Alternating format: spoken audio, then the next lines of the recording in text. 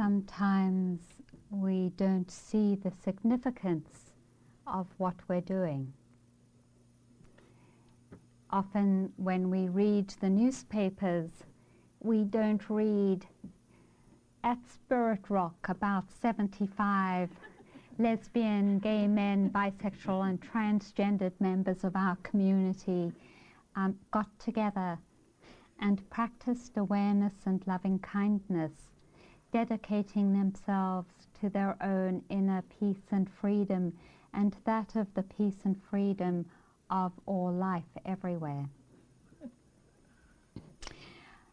But even though we don't read that in the Marin or Marin Times or whatever it's called, or the San Francisco Chronicle,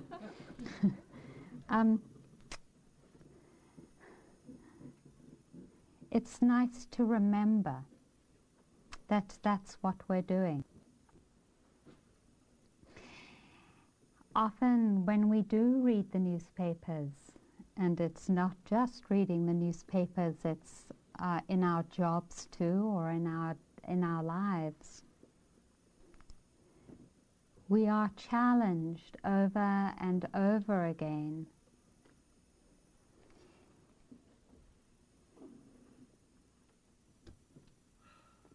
with delusion,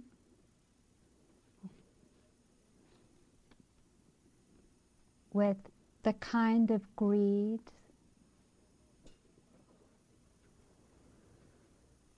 that trades arms,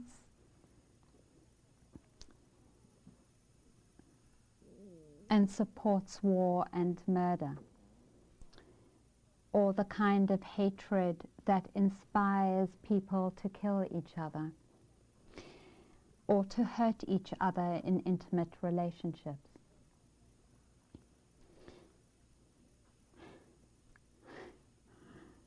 Or just hearing the words of this recent election.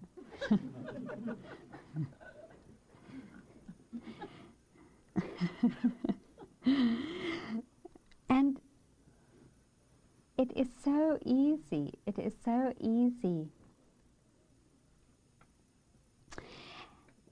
because we're not in the newspaper too, to remind ourselves that our efforts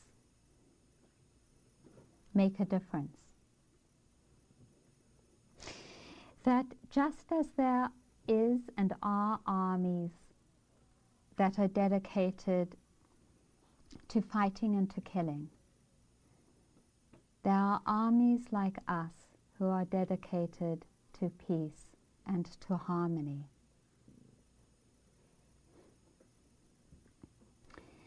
And that not only is this dedication profoundly transforming for us, and I have absolutely 100% faith in saying this to you, that this day builds something that can never be unbuilt inside each one of us.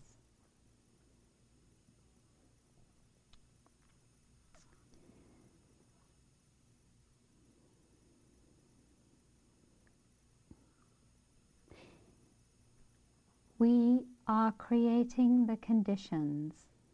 We are creating the conditions for peace and harmony, not just inside of ourselves, but outside of ourselves, because actually there isn't a separation.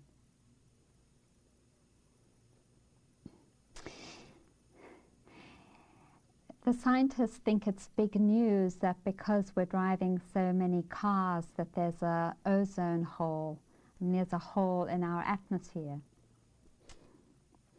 But Buddhism, 2,500 years ago, understood that for every action there is always a consequence.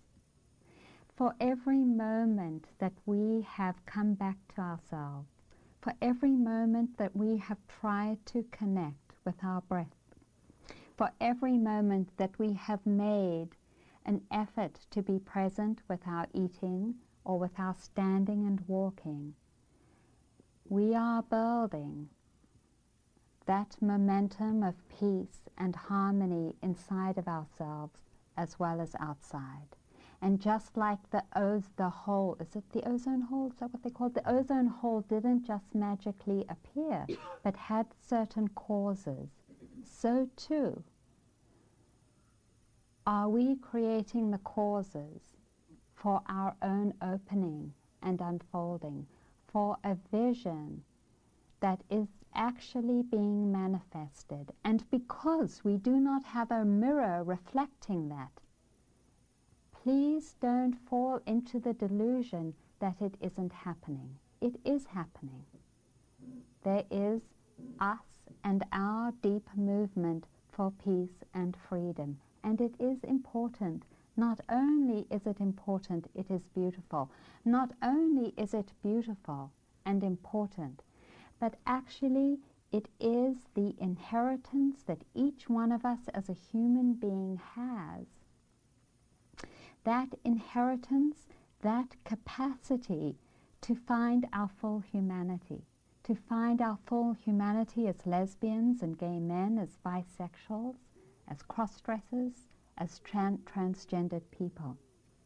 It is a unique expression for each one of us. It is a unique expression in our community. And it is also a universal expression, universal in the sense that each one of us has this capacity to open into our humanity as a boundless, as a non-separate way of living, as a place that is infused with heart, as a place that is limitless and luminous. That is there. That is there calling us. And as the armies that are dedicated to achieving victories pursue those victories, let us not forget that we have this vision and this heart's calling, and that it actually can call us every moment. It can call us every moment, and it is calling us every moment to say, come back to me, come back to me, come back to me from the places where you are separated.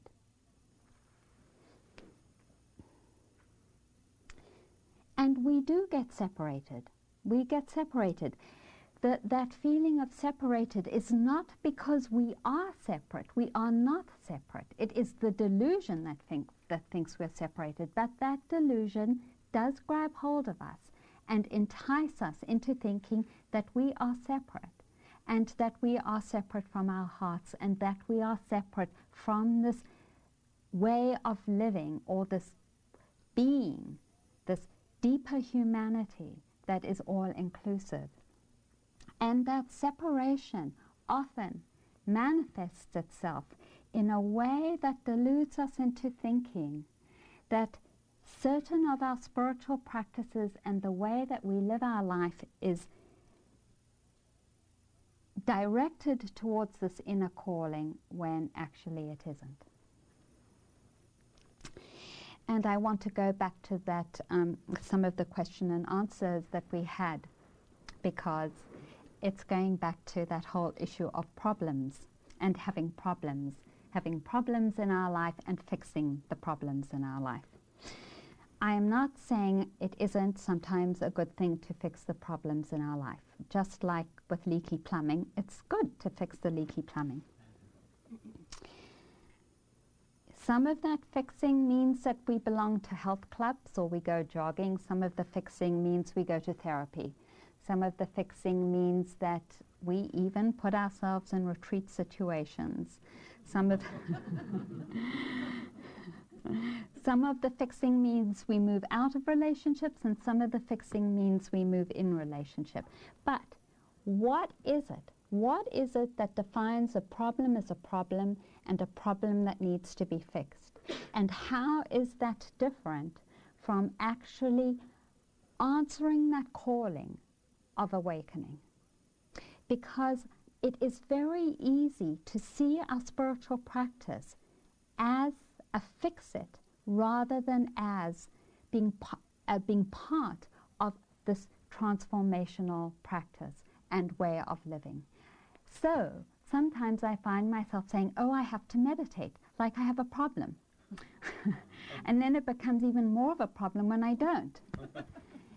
And it seems like when I say that to myself, that I have to meditate, that I'm meditating to fix my mind state. You know, I don't kind of like my mind state and I want to fix it, so I better meditate. And oh, I'm so lazy because I didn't meditate. And so in some way I'm slothful and and torpid, thank you, torpid.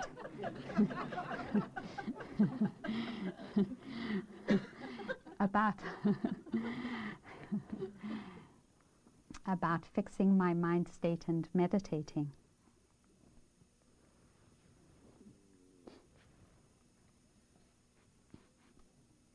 And this is the tightrope that we walk in this practice, because the truth is that we don't have to meditate in order to awaken. Nor do we have to be in relationship or out of relationship, in therapy or out of therapy, successful professionally or not. We do have to be present. We do have to be present.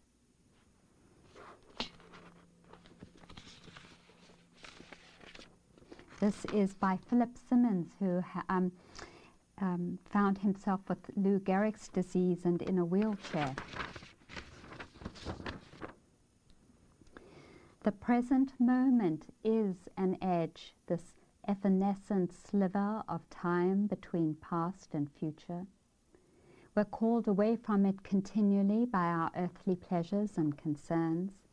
Even now, you may be thinking, it's time for another cup of coffee and one of those blueberry muffins. Seems it's always time to be doing something other than what we're doing at the moment. Like the spotted owl or the sea turtle, the present moment has become an endangered species.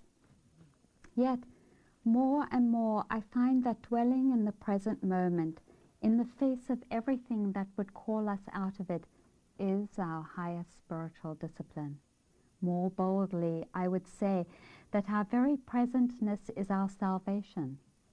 The present moment entered into fully is our gateway into eternal life. Now, when I say this, you could accuse me of being a mystic, and I am, but of a very ordinary kind. I don't doubt that some people throughout history, and some living today, have heard voices and seen visions. But my mysticism involves no access to other realms, only the deeper experience of this one. Mine is the mysticism of everyday life, of heaped laundry and the bruised toe, of overcooked broccoli and dew-spangled leaves, of sunrise and sorrow, laughter and linguini, music and mold. This everyday mysticism requires no special powers, only imagination, a doting and practiced attention to the ordinary, and a willingness to be surprised by grace. Still, when I say I'm looking for eternity in a pile of laundry, you might wonder if I've been going a bit heavy on the Tabasco sauce. But I'm just being pragmatic. I don't know what, if anything, follows this life.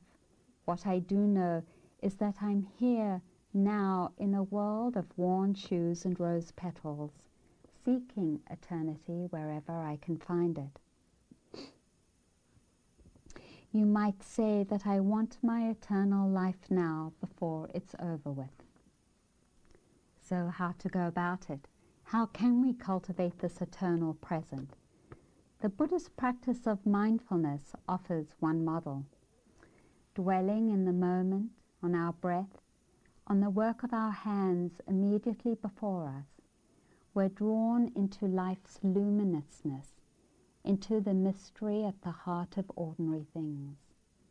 dwelling in the present, at least at first, involves forgetting past and future, stopping the mind's whirlwind of memory and expectation, giving ourselves a blessed hour's calm as we meditate, bake bread, walk through the forest, or play games with a child. But with further practice, we find past and future returning to our awareness, only now without bringing anxiety or distraction along with them. Instead, we become aware of living in eternity.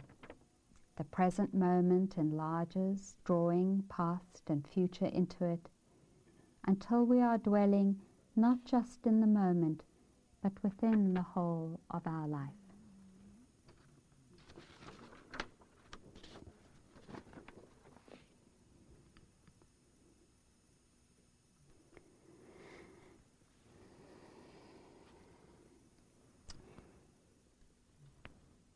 We have a practice, and it's tedious much of the time.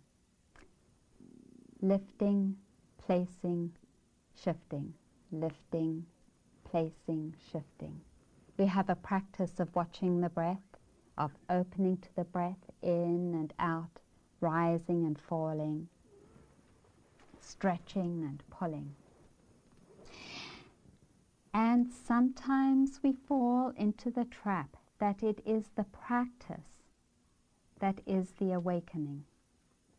But it is not the practice that is the awakening. It is a practice. The practice is the training of the mind to create the conditions for awakening. That awakening, though, can happen at any moment when the mind is undistracted, when it is present. And that's what Philip Simmons was saying. He was saying it is in the moment, and that is where it is. It is in the moment, and we practice this practice.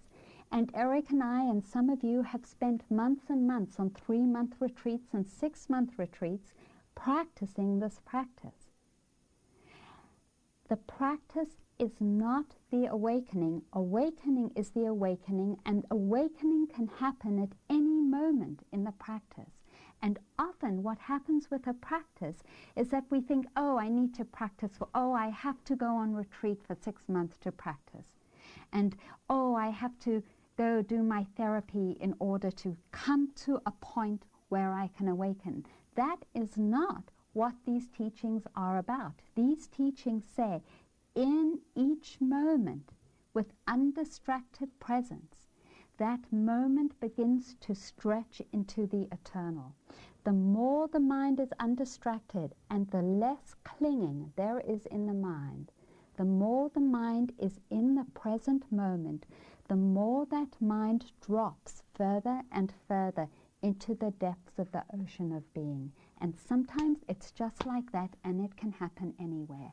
And what's important about saying this is that we need to bring, I think, an immediacy into our practice, instead of this long-term deferment of, okay, I still got to do my 3-month retreat, or I still have to do Eric and Arinna's retreat in April. I'm a beginner. Or whatever it is. But the deluded mind is into deferral. That is the nature of the deluded mind. And this practice is not about deferral. This practice is not about saying, wait until tomorrow, or wait until the next sitting or walking period. This practice is about saying, here, right now, you listening to this Dharma talk, right now is it. This is where it is. It being that possibility of opening to the full humanity. And it can be in reading or in listening to a Dharma talk. It can be in any point in our life. And our dedication to ourselves rests in understanding that as long as we are present, we are giving ourselves the gift of the conditions of that opening. We could say it in that way, as long as we are present. We could also say it as Rilke says it, and this is in a slightly different way. Perhaps everything terrible in our lives in its deepest being, is something that needs our love. Perhaps everything terrible, in its deepest being, is something that needs our love. Because this opening, it rests not only in being in the present moment, but rests in being in the present moment with a heart that does not discriminate. With a heart that is not charged with, I like this and I don't like that, but rather is open to include all experiences. And it is in that opening and that inclusiveness that the sense of having a problem drops away. Not then that sometimes we aren't in connection, and that's what we were talking about this morning. When we are in connection with something, that an appropriate action doesn't arise. It does, but it doesn't arise from that place of fixing it. It arrives rather from the place of holding whatever is happening inside of us with love. That is both the manifestation of our deepest humanity and also the path back to it.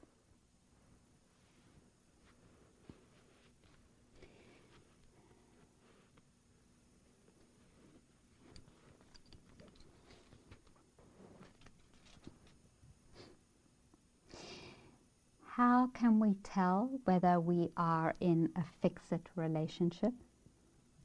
One thing is that there is not very much kindness in that relationship.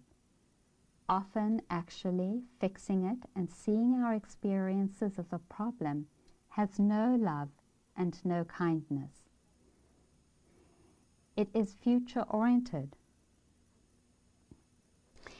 It is actually expressed with a subtle aversion, a pushing away.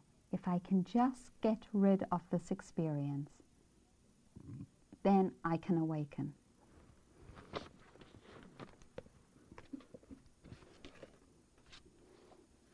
The pathologizing of human experience, which has been perpetuated by the over-psychologizing of our culture, is another horror that has been masquerading as truth.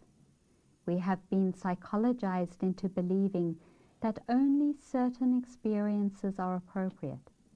We have been given words that label our experience and thereby put us into an aversive relationship to it.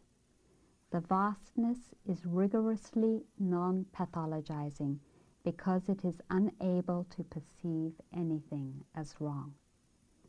It is absurd to think that we have to get rid of certain aspects of our experience to be acceptable.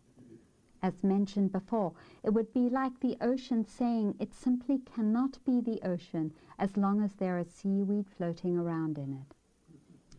The ocean is the ocean, no matter what it contains. We are the vastness, and we contain everything: thoughts, emotions, sensations, preferences, fears, ideas, even identifications.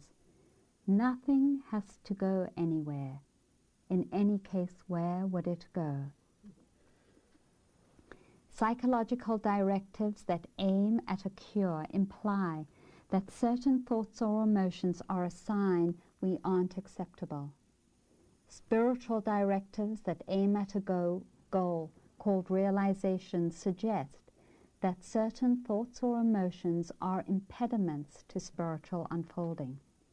After all, they say, how can we be the vastness if we're experiencing confusion or fear, anger or sadness? But the presence of thoughts and feelings means only that thoughts and feelings are present. We interpret our experiences to mean something generally negative about who we are. This interpretation creates suffering when it passes itself off as truth. But if it's seen to be what it is, an interpretation, it presents no problem. It's simply there too, in the vastness.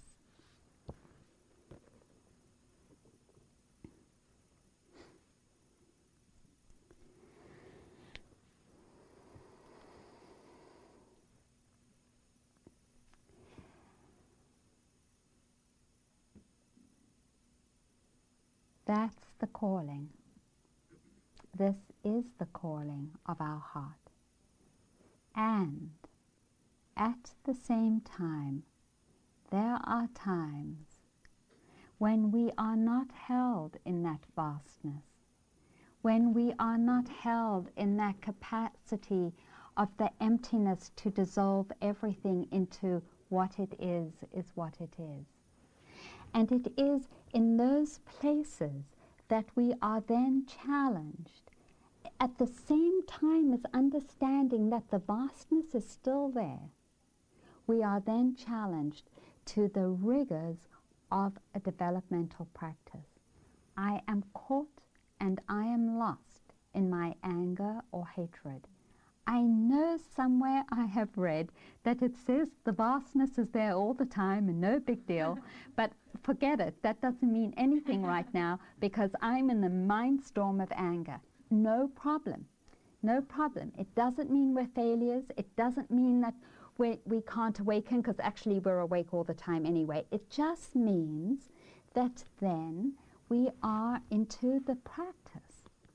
And the practice is, okay, when I feel caught in the problem, when I feel caught in the mind storm, my challenge is, and that's going back to the question and answer period that we had that Eric spoke about, is going back to opening to the experience with our awareness, not judging it, opening it, feeling it with that kindness of heart, over and over again, refraining from the identification and interpretation that our tapes and words give to the experience, dropping down from the storyline, and then coming back to a neutral place. And that's what we do here and in our lives over and over again. So that it's like we are the vastness. Here is anger, and anger has got me in its grip. Oh, Eric, grab my hand. Get me in its grip. Anger has got me in its grip. Forget the vastness. There's just this right now. So then I'm like, how can I hold this? Oh, anger, let me bring my heart to you. Oh, no problem. Here. Arinna said, no problem. Oh, no problem. Let me feel this. Oh, it's okay. I'm here for you. Oh, this is so hard. I hate it. Oh, okay. I'll walk for a moment. I'll breathe. Oh, it's okay, anger. You're still here. You're a good friend. I know I'm really trying to call that into being. Oh, it's okay. Of course I'm angry. I'm a human being. Okay. And slowly the anger lets go its grip more and more. Sometimes, thanks, Eric. Sometimes the practice is really tedious. It is very tedious. It is not as though this vastness easily comes and then we're in it for the rest of our lives. That isn't it. This is a tedious practice. She's getting a good laugh out of it. Over and over again, we are challenged. Over and over again, we are challenged by the places where we are caught in the smallness of our being, in the mind storms of anger or grief or sorrow or greed or desire. No problem. That's the beauty of this practice, is that it offers both the vision and the immediacy of a moment, and this is why it's just so lovely, because it has a detailed path. It says, bring your awareness and loving kindness to the experience, make effort, bring equanimity, practice the precepts of non-harming, bring right understanding, things we can read about, listen to Dharma talks. There is a very clear path that is building the capacity of the mind, so that when we do come to the present moment, that mind is strong in its ability to be undistracted and can open to the immediacy of the vastness of our being. And actually, and Eric and I were just talking about it last night, what happens is that we go back and forth. Early on in my practice, I experienced an opening. It was a tremendous and beautiful gift. And then I spent years and years of lifting, placing and shifting, and in, out, you know, and just building up the strength of the mind more and more, not to be swayed by the mistaken ideas of life, more and more so that it's undistracted and present, more and more so that vastness infuses even the deluded moments, so that there is more and more joy. That's the vision and the path. This is what David White says. When your eyes are tired, the world is tired also. When your vision has gone, no part of the world can find you. Time to go into the dark, where the night has eyes to recognize its own. There you can be sure you are not beyond love. The dark will be your womb tonight. The night will give you a horizon further than you can see. You must learn one thing. The world was made to be free in. Give up all the other worlds, except the one to which you belong. Sometimes it takes darkness and the sweet confinement of your aloneness to learn anything or anyone that does not bring you alive is too small for you.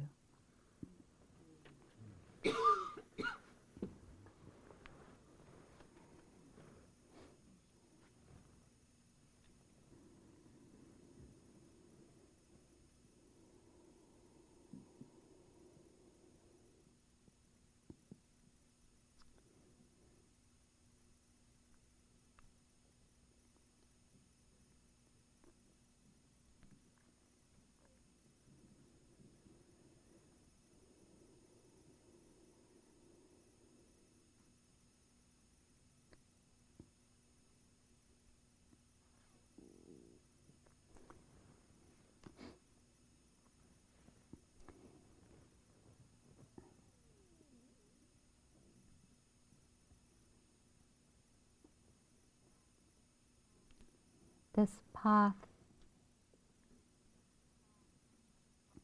becomes a path that is as wide as our lives and our world when it is infused with the understanding that our awakening is at its heart, and that everything then becomes in its service. And that is the difference between having a problem and living our lives in vision. When it is in service of our awakening, it becomes the path.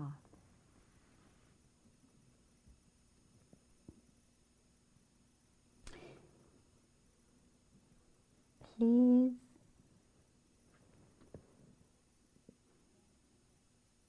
don't forget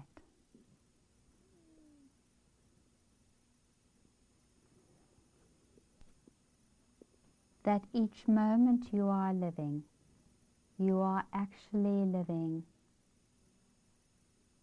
in the eternal, and that our lives are about rediscovering that moment after moment after moment. So let's sit for just a few minutes.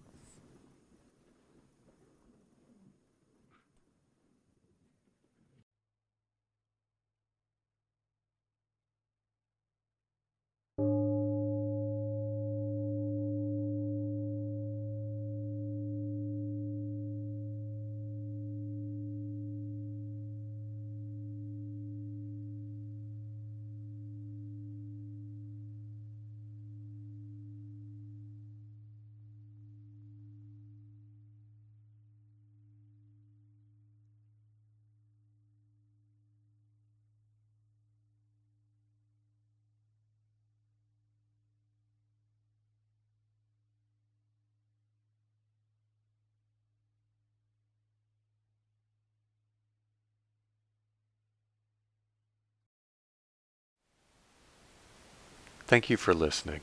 To learn how you can support the teachers and Dharma Seed, please visit dharmaseed.org/donate.